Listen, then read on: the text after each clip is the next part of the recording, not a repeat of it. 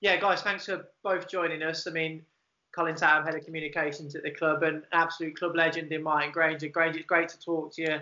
Again, we have to stress this is obviously via Skype, given the current situation. But Grange, first of all, how you doing? How you holding up during the world of madness that we're living in at the minute? Yes, some strange times at the minute, but we're obviously keeping ourselves indoors. My son's working from home.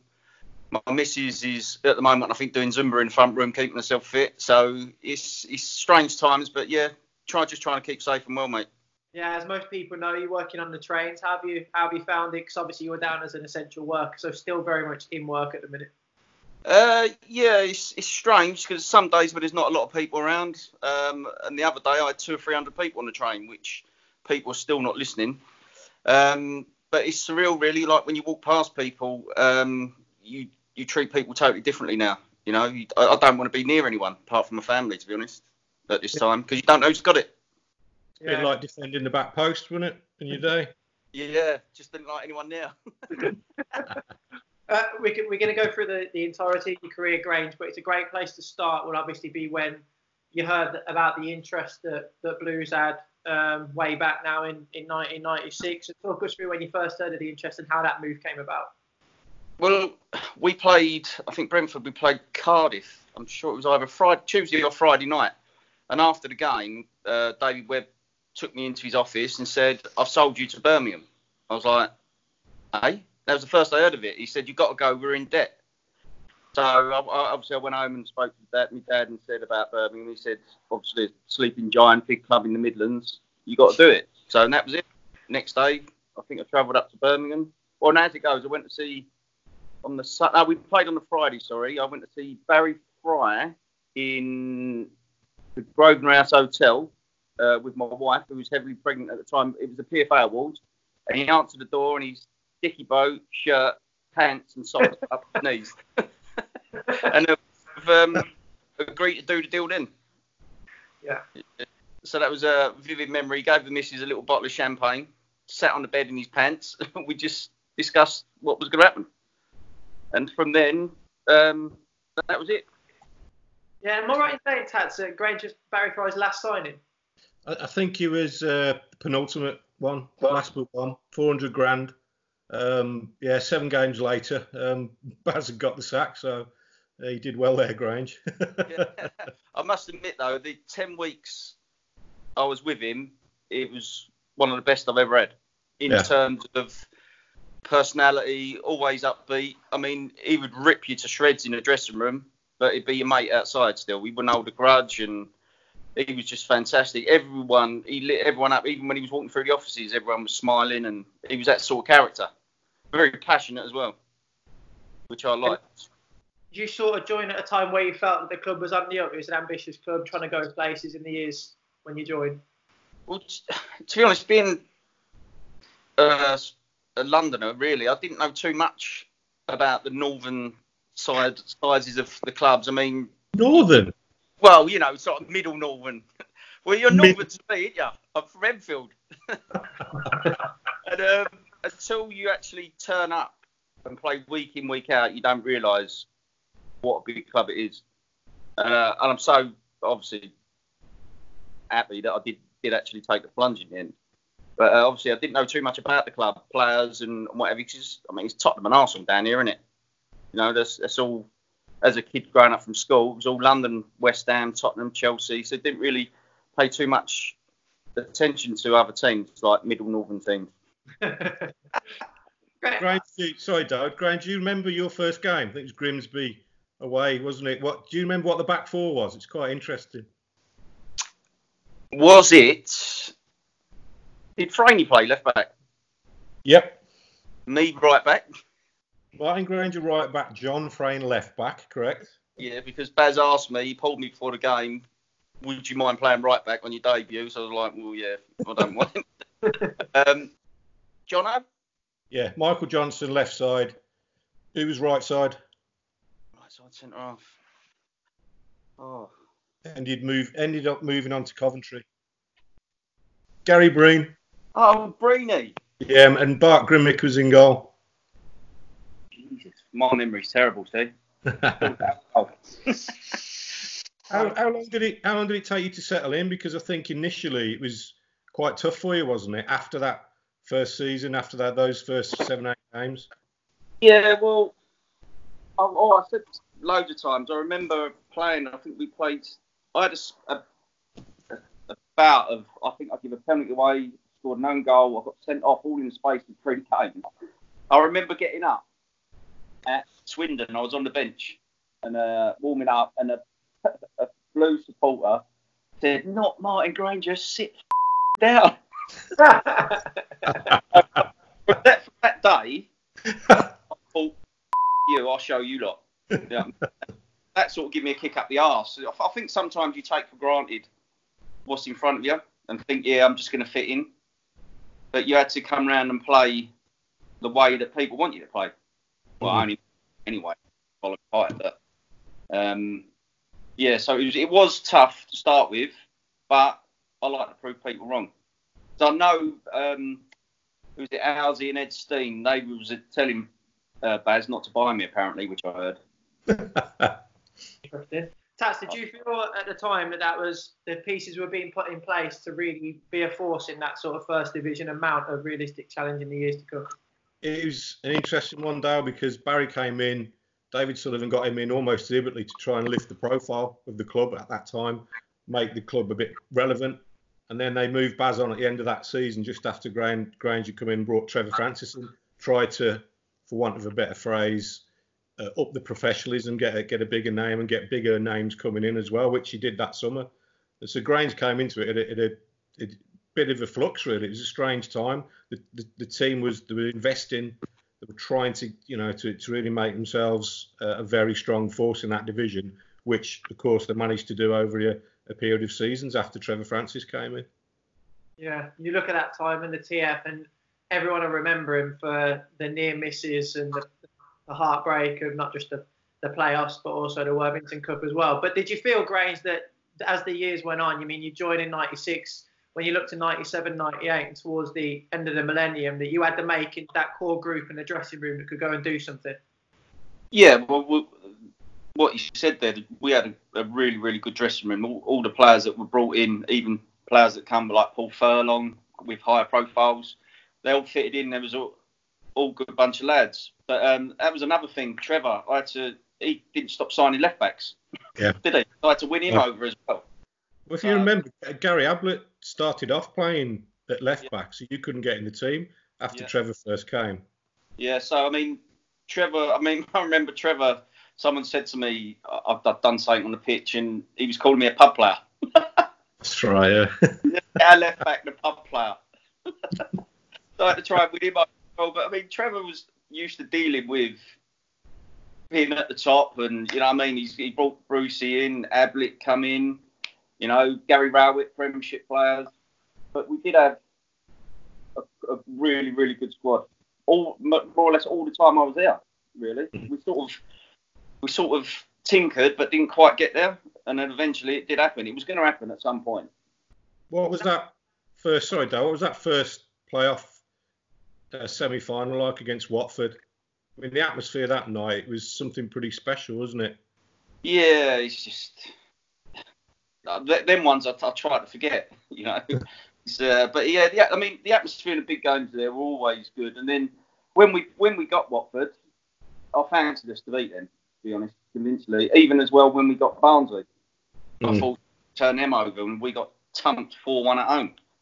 And they're the sort of games you think, yeah, we've got this. Not to take it for granted, but I thought us at home as well would have nailed both of them teams, but it just didn't happen. Just three years in a row under Trevor, wasn't it, in the playoff semi-finals? Yeah. Quite remarkable. But then Bruce, he was lucky, really, because it was a similar squad to what Trevor had, and we actually went up. So Trevor was really unlucky in that aspect of it. Did you start to think it wasn't going to happen, Grange? When you do 3 years and you get so close? Yeah, well, I've done it at Brentford as well. Didn't I? I've lost in the semi-final to Huddersfield at home on penalties under Neil Warnock. He was the manager then, and then that was my 4th time. So the 5th time lucky for me. Then as a player, you think, is it ever going to happen for me? And then it did, and then it all fell apart. When you say, was it ever going to happen for you? What about that game at the Millennium Stadium, the little slip? Do you know what? The ball actually went under my foot as well. Yeah. Then he's crossed it for Ewan Roberts. Yeah. I was looking where I was going to run down the line with it, and it went under my foot. Then I slipped, then he crossed it, and I scored. Yeah, then you think, oh, Jonah's here. But to come back from that and then to win it on penalties after all the penalty heartache, I mean, the emotions were just incredible, weren't they? Oh, it was ridiculous. It's probably the defining moment of my career, you know. And for someone like Carts to step up at such a young age and just slot it in as if he'd been playing for 20 years, take your hat off to him, tip your hat. Yeah. So how come you didn't take one then? You took one against Watford. I was actually struggling with swollen ankle, so I thought if I plant and I miss, obviously I missed one against Liverpool, but I just didn't want to put. I wanted to take one, but then the slight swelling in the ankle, I just thought, no, I'll just let someone who's obviously more able-bodied. If I had to take one in the sudden death, I would have took one. Yeah. I didn't shy away from it because I'd missed one previously in a big game or nothing like that. It's just I was carrying a bit of an injury. I actually, if you watch it back, it would have been retaken because Westerveld was about 3 yards off his line. Because I always, when I took penalties, I knew where I was going. I didn't look at the keeper, and I'd always run up and strike it. And he was like, he'd obviously he figured me out, come out 3 yards, and went to his left. Yeah, I've kicked it better afterwards. I've volleyed it up in the stand. Did that one sting, Grange? Not because of the miss, but because of what happened in a certain refereeing decision that never was. I mean, we always talk about that game and the penalty. Yeah, I mean that's the old Premiership referee mentality, though, isn't it? I think, but that still sore today because you think you let everyone down, like your family's up in the stand. My eldest boy then, Charlie, was probably, I reckon, 2001, wasn't it? Yeah. So what's he, 23? Yeah. So he was about 6 or 7. So you just feel gutted for people like that.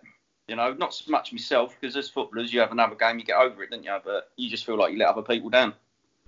Yeah, still don't like talking about it. Get off the subject. Grange, in terms of your relationship with the fans, obviously you're now, I mean, you come to the Gala, over 250 appearances for the club.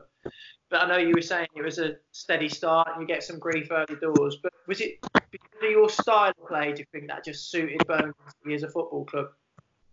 To be honest, I improved as a player as well. Because when Trevor and Brucey come in, they played a bit more football. I mean, I was used to, when I first started at Colchester, I had to kick people to get in the team as a youngster. You got an extra £50 bonus. So I used to try and injure people in training. And then we used to just get off the keeper and smash it as far as you could.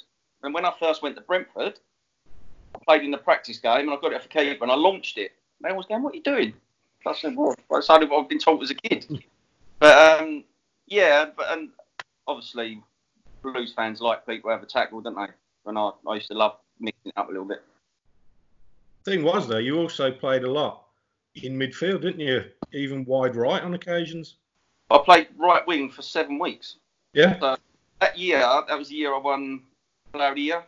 So pressure me a little bit. I think I played in every position that year apart from in goal.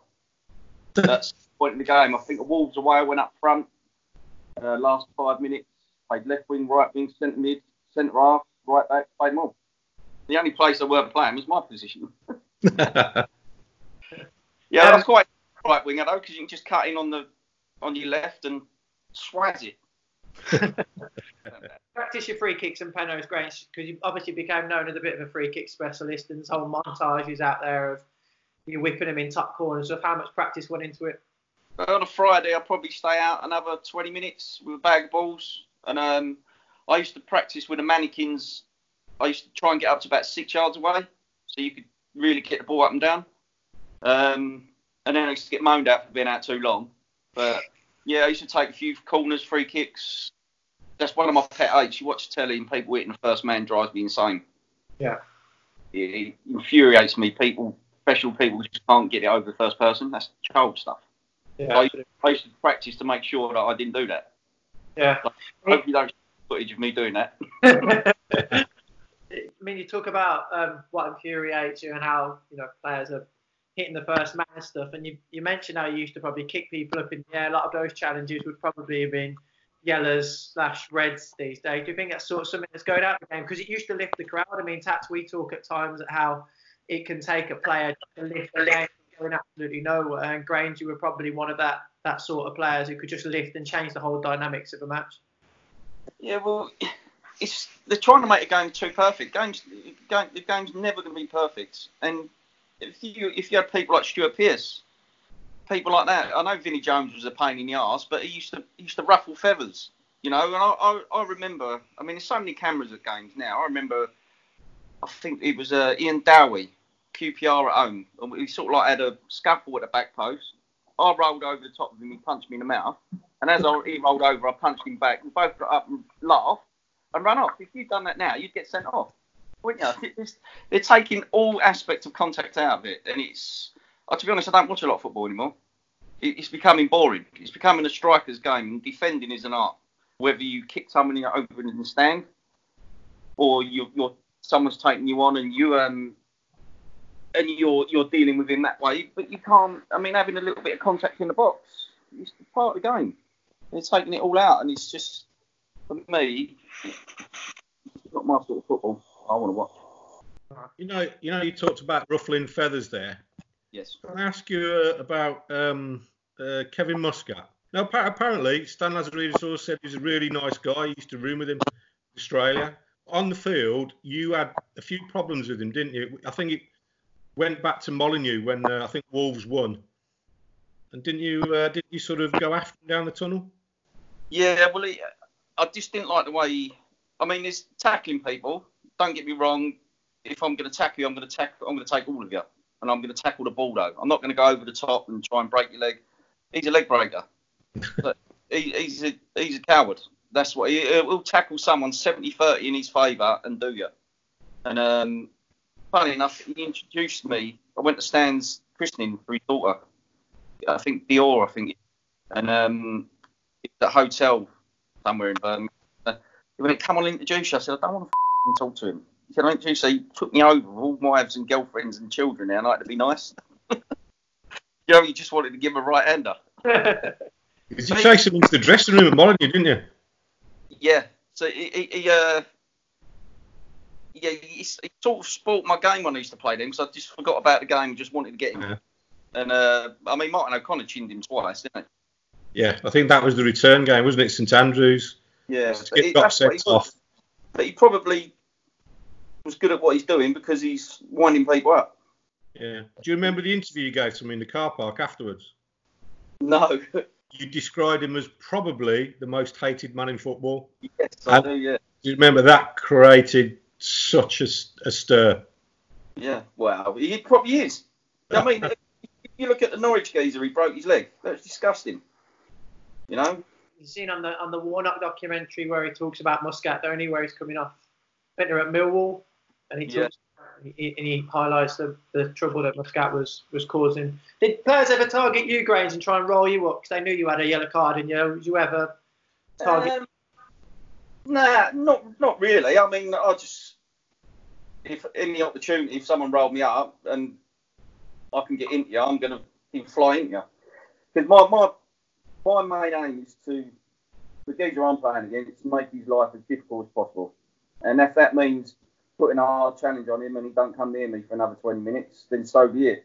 But I said this the other day, someone asked me, and I said, when you play against people like John McCarthy, Paul Devlin, Gareth Ainsworth, and Jamie Lawrence, you give them a whack, 2 minutes later you're looking at the sky because they're whacked back, and that's when you know you've got a difficult afternoon. Who was the toughest, Grange, when you think of all the years that you've been playing and stuff? Often players are asked, who gave him the run around? As a fullback, who couldn't you get near? When I come there with Brentford and Dominguez, he could turn a few people inside out with the shapes he done. But the run around, I didn't really mind tricky players. it was people like I say, Devlin, McCarthy, Ainsworth, because they weren't blessed with skill. They were direct, quick, and aggressive. And as a fullback, you normally come up against a tricky, quick winger, and if you can get right into them in the first 5 minutes, they ain't coming back. But them four, especially, they made your afternoon very difficult.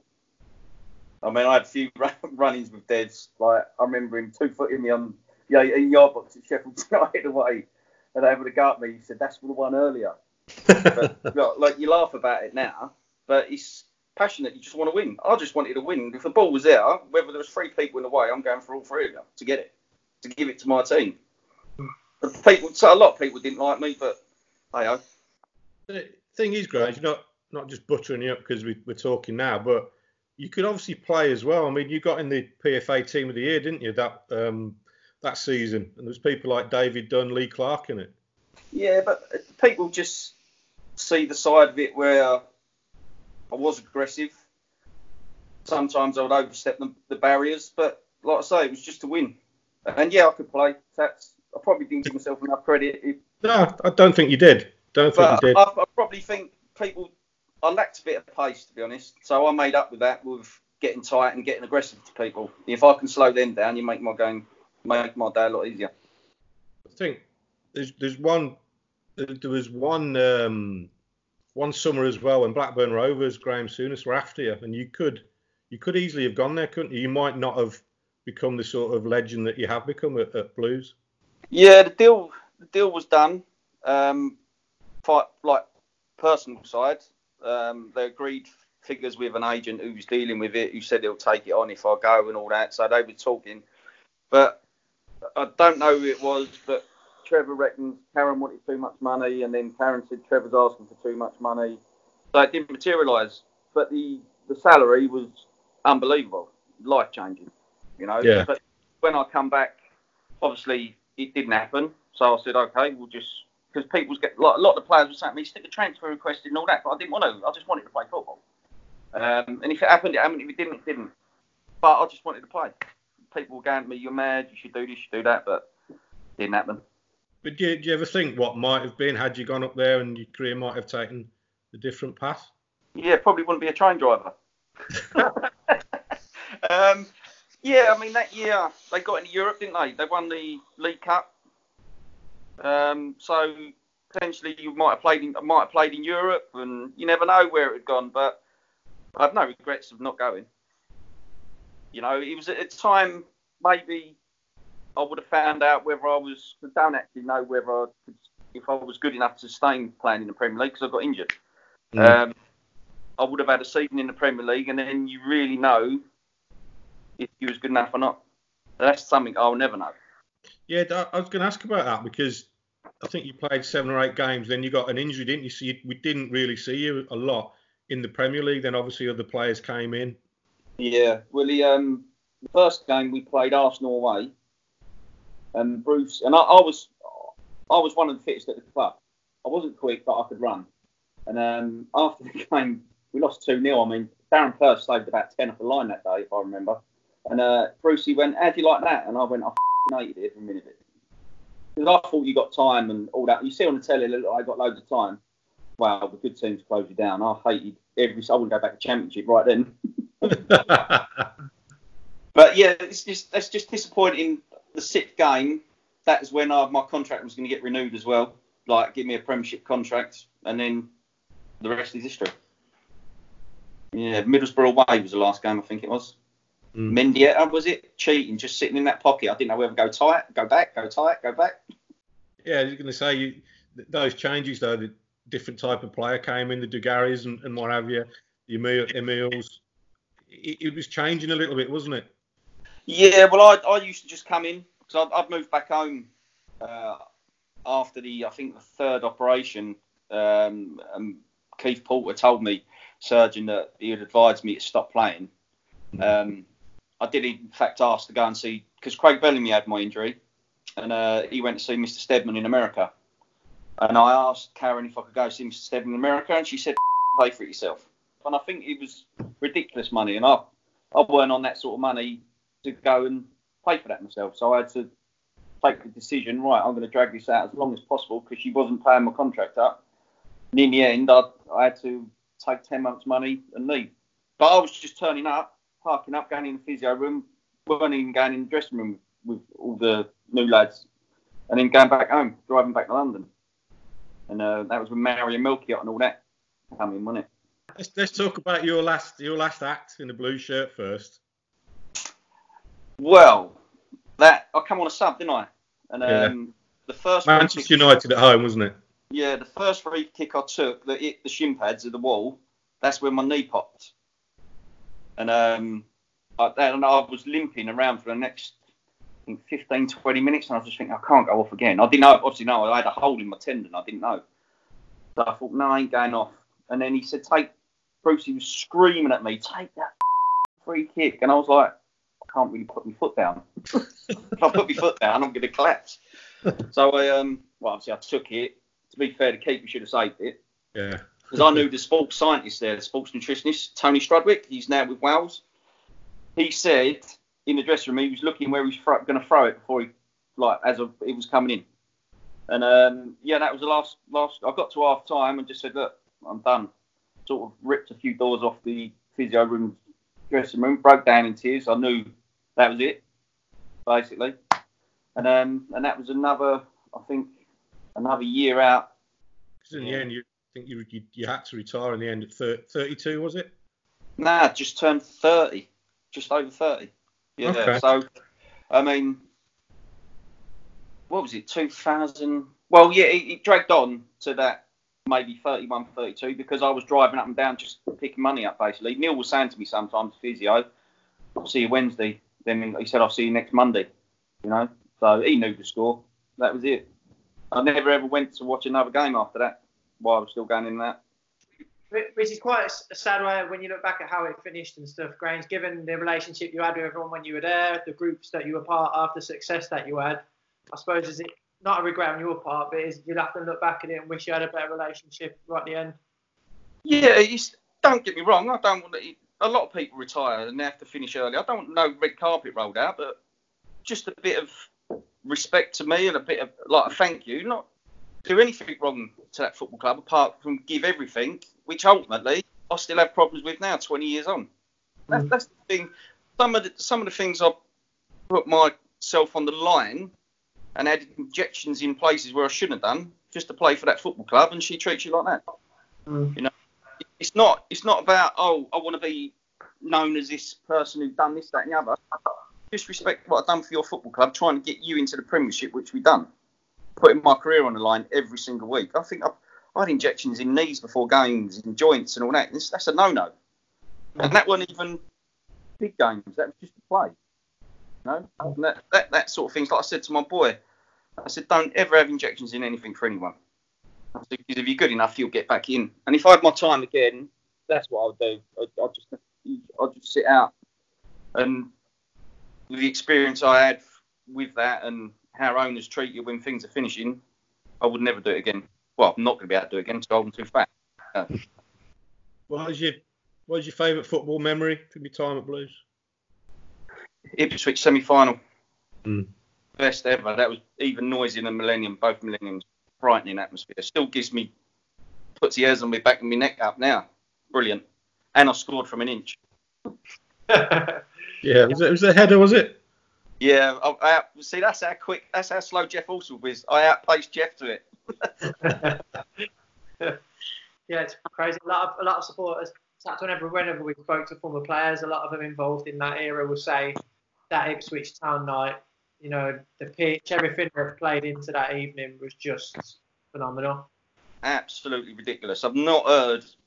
No, if you put two radios on, you get that wireless sound in your ears. That was ringing in your ears like that. It was absolutely fantastic. Brilliant. Yeah, great memory of that. Yeah. Tats, how do you think a lot of supporters, I mean, you've been covering the club for years, when they think back to Grange's time, what's their overriding memory of Martin Granger in a blue shirt? Yeah, like Grange says, I think put himself on the line every time he played. Was very competitive. Got a good rapport with the crowd, but you could also play. People forget that the left foot. You could see a pass. Yeah, you might not have been the quickest. You're not an Ashley Cole, but you're a Stuart Pearce type, and I think a lot of people, I don't think we'll see many players of your ilk again, to be honest, especially spending that length of time at one club. Yeah, the thing is though, you get wingers now playing left back, didn't you? The game's changed, isn't it? It's all about pace. But do I like that it's all right for the attacking side, but I love the defending side of it, and that's gone, unfortunately. It's like now you see your two fullbacks over the halfway line, your centre halves halfway up their half, receiving the ball, and the midfielders coming in the middle of the back four. I mean, there's only a certain few teams that can do it, but not for me. I'm a bit old school. Get rid of all these cameras, VAR, and all that. Who were the best that you played with, Grange at Blues? Not just in terms of the camaraderie, I just mean the talent, what you saw on a training pitch, match days. Who sticks out? The best person in training all the time was Brian Hughes. His ability was ridiculous. Percy, in their own right, Jono, Gary Warwick, it was an all-round athlete, brilliant. And Christophe Dugarry was frightening, absolutely frightening. And he was a real gentleman as well, really, really nice guy. Who else was there? I mean, to be fair, with the attackers we had, Furlong, Adibola, Unlove, Birchie, good finisher. We've had some brilliant footballers at that football club in my time. What about Trev joining in training? Oh yeah, it's ridiculous. He used to nutmeg you and laugh. And then I remember, I think Dev's done him twice. He gave him 4 stitches in his shin and then done him in his eyeball. But we were training one day and he was running around and he went, stop. The grass was a little bit long, so I think they was letting it grow. Stop. We all had to stop, like 25 players. My watches come off.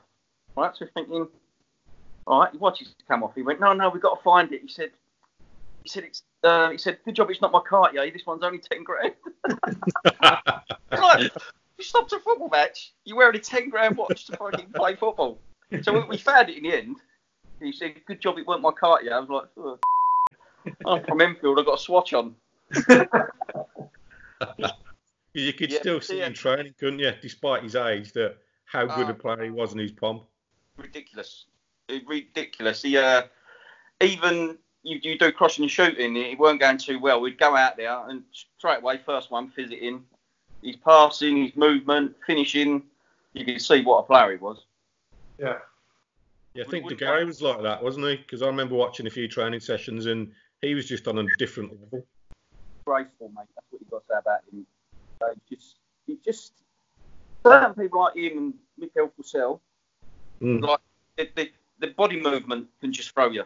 I mean, I remember Mikel was injured and he was just coming back and he was doing a bit of football. And I said, like, because I was coming back, wanted to do a bit of defending, can you just run at me and shift the ball?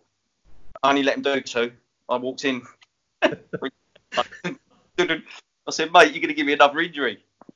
Yeah, player Mikel, really, really good player. But yeah, Christophe Dugarry was fantastic and a nice bloke as well, and passionate because him and Percy went at it half time once. Yeah, and he didn't back down either. So yeah, I think he really enjoyed it. Did he really enjoyed? Because he probably wasn't that popular back in his homeland or where else he'd been, but he was just embraced, and I think he really responded to that, didn't he? Well, I think he was.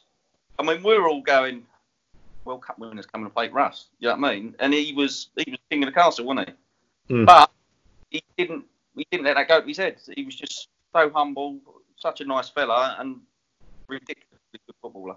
Brilliant. Yeah. Grange, we're going to have to get you back down the football club.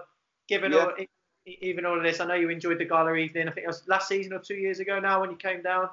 Yes, But we're going to have to get you down and do a little bit in our TV studio because obviously you got some great stories and still really, I mean, from a supporter's point of view, remembered in the highest regard as those players who put a blue shirt on. And it just resonated with the fan base. I think not many players from outside the club who aren't part of what it means to be Birmingham City come into the club and have such a good rapport as you did. So it'd be great to get you back down.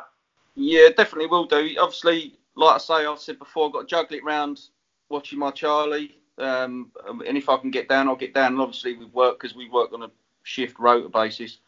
But then I'll just take a day's annual leave or something. That'll be Come down to see everyone. Yeah, it'd be good. If I keep growing this hair when this is all over, I'll have a massive afro.